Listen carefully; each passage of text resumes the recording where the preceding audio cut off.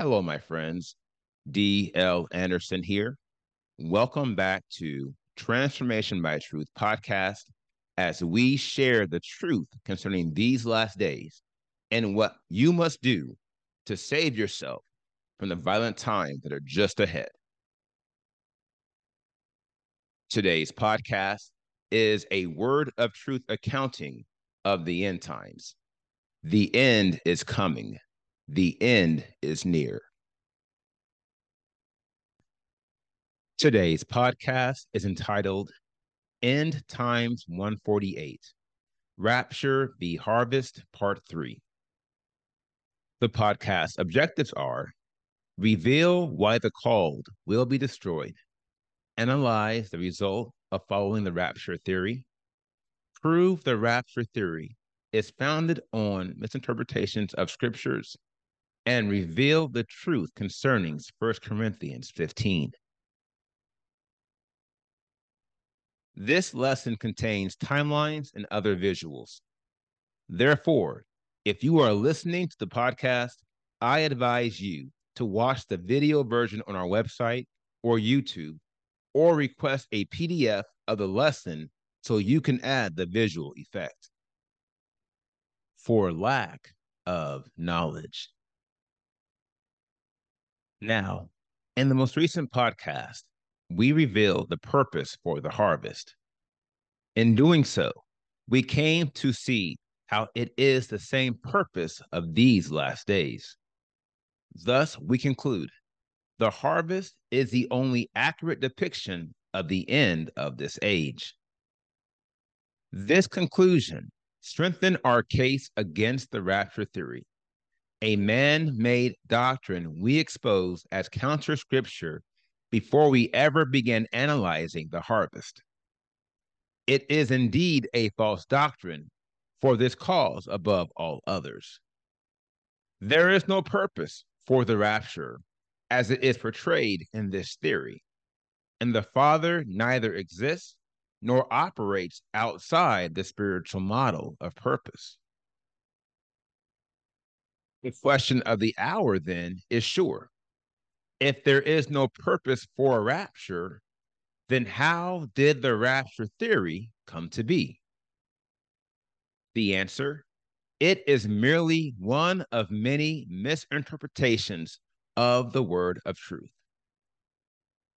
Notwithstanding, this particular misinterpretation is deadly, for it proposes an alternate reality to these last days. Therefore, all who believe in the rapture theory will be lost, for they will not be prepared for the harvest. On the contrary, they will be waiting for a rapture that is never going to occur. And here's a clincher. Many of these individuals who have been led astray by the rapture theory were once called. And yet, they will resist the truth concerning the harvest due to some manner of perversion within their hearts, proving once again that many who were called will be destroyed for lack of knowledge. A life of spiritual error. Now, seeing as many are perishing under the influence of this particular lie, the Father has led me to reveal the truth concerning many of the scriptures that have been misused in support of the rapture theory. Here is why.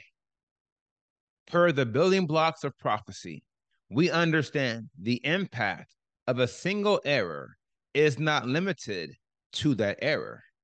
Rather, each error is compounded and results in additional errors.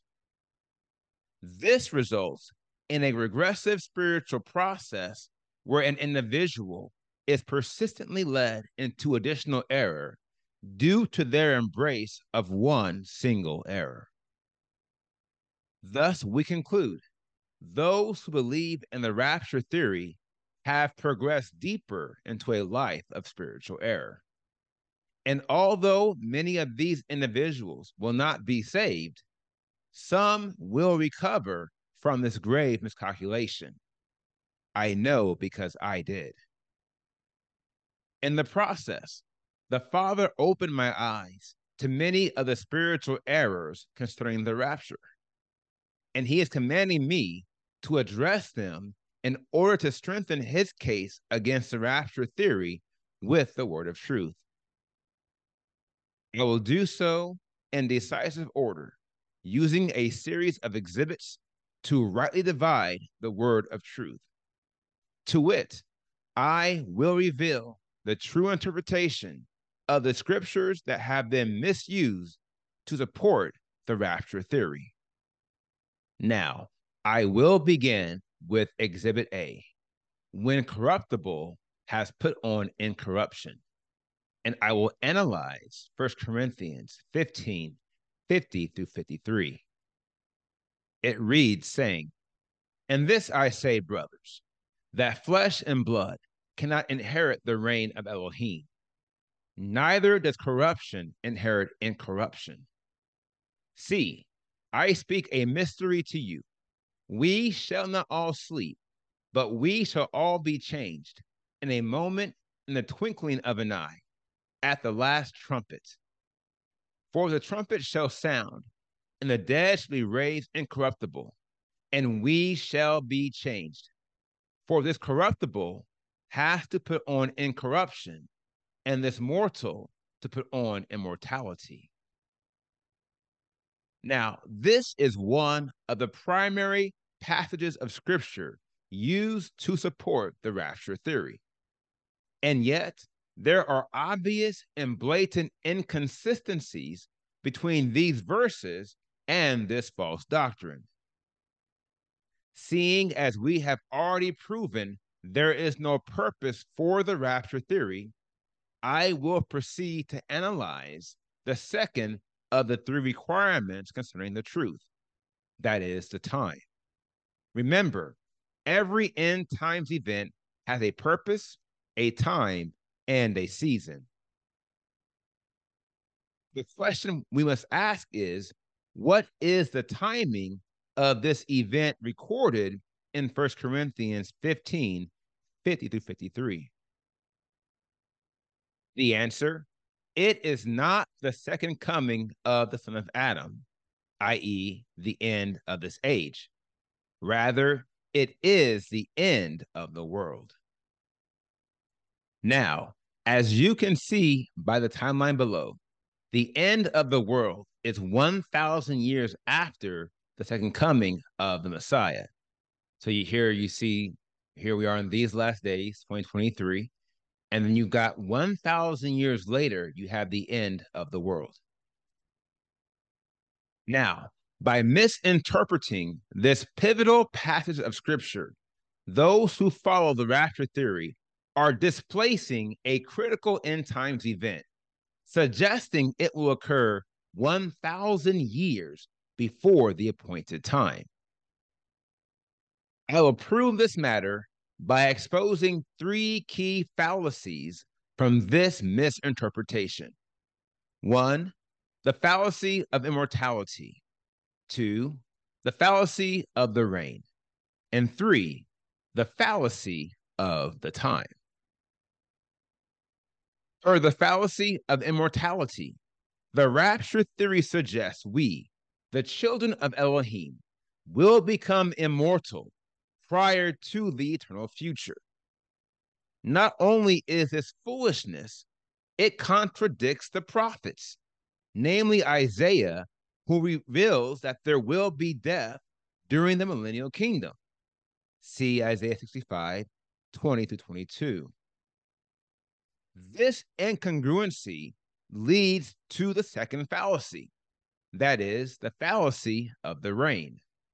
My dear friends, Shaul clearly writes, flesh and blood is unable to inherit the reign of Elohim. Here's the question. When does Elohim reign? The answer, at the beginning of eternity.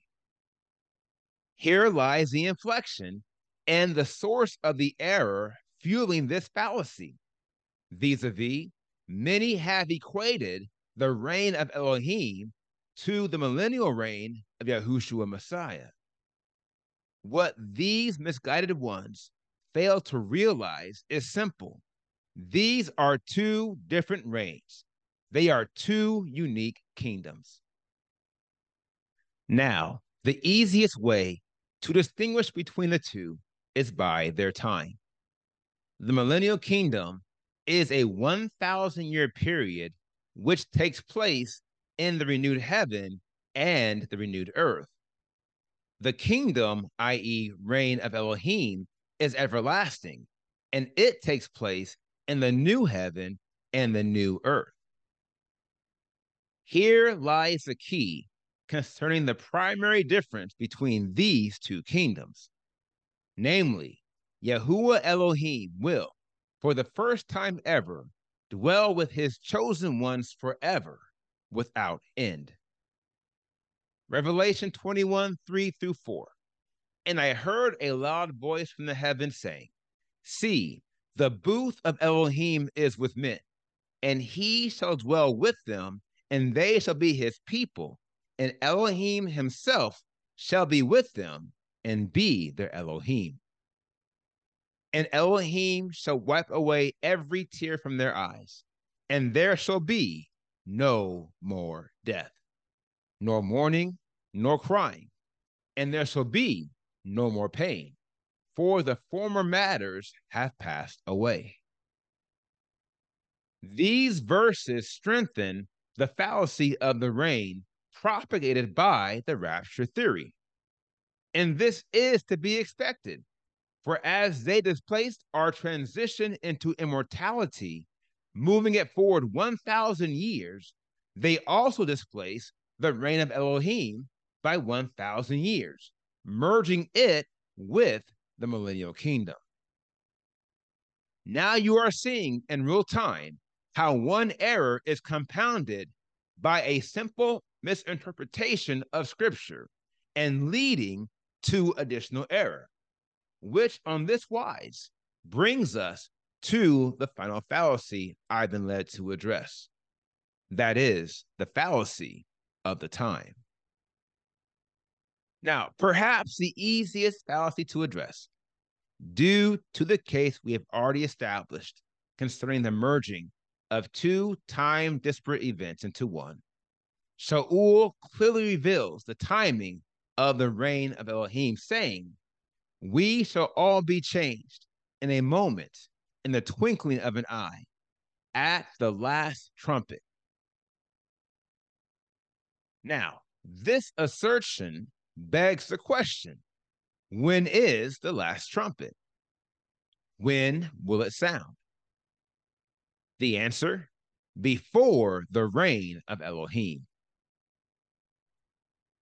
Now, we know this because trumpets are used throughout the scriptures to announce major events, specifically the calling of the assembly. My dear friends, the last trump is the last call, the announcement of all whose names are written in the book of life, a commemoration of their eternal inheritance, and the conclusion of all that derives from time. This is why we find him saying, It is done, in Revelation 21:6. Now, the sum of this evidence clearly proves 1 Corinthians 15:50 through 53 is referring to the reign of Elohim and the end of the world. It does not refer to the second coming of the son of Adam, as the Rapture Theory suggests. Notwithstanding, the same way flesh and blood cannot inherit the reign of Elohim, I cannot reveal this to you. That is one of the many roles of the Spirit. My part is simply to rightly divide the word of truth, and I have. Your part now is to seek the Spirit for guidance. And if you are convicted of this truth, I'll assist you in building a firmer foundation for understanding end times. For this is only the first of many fallacies we must shed the light on as we prepare ourselves for the harvest. Now, here is the final word. Fallacies of fallacies, saith the preacher. The religious world is filled with fallacies. Now, this statement is aligned with the parable of the darnel of the field. The enemy sowed tares among the wheat, and in no time there were tares everywhere. Hear me carefully. Where there are tares, there will be fallacies. And as easily and as quickly as they have been manufactured, we must refute these false doctrines with great wisdom and terrific care. It takes time. Believe me, it takes time. But you may have noticed we are building momentum. And it's all because of the foundation of truth we have laid. And unlike those who would not endure sound doctrine, those who did not come to receive the truth, I trust you are glad you stayed. Remember, the man or woman who wins souls is wise. He or she focuses on the truth of the matter and turns one away from their error and their lies. And I have barely begun to share the truth I have been commanded to share. Yes, we are indeed a long way from home, but by and by, we are arriving there. Now, here is today's assignment. Meditate on the word you have heard today and ask the Father to reveal the truth to you. Remember, where there is no conviction, there can be no faith. And without faith, it is impossible to please Him.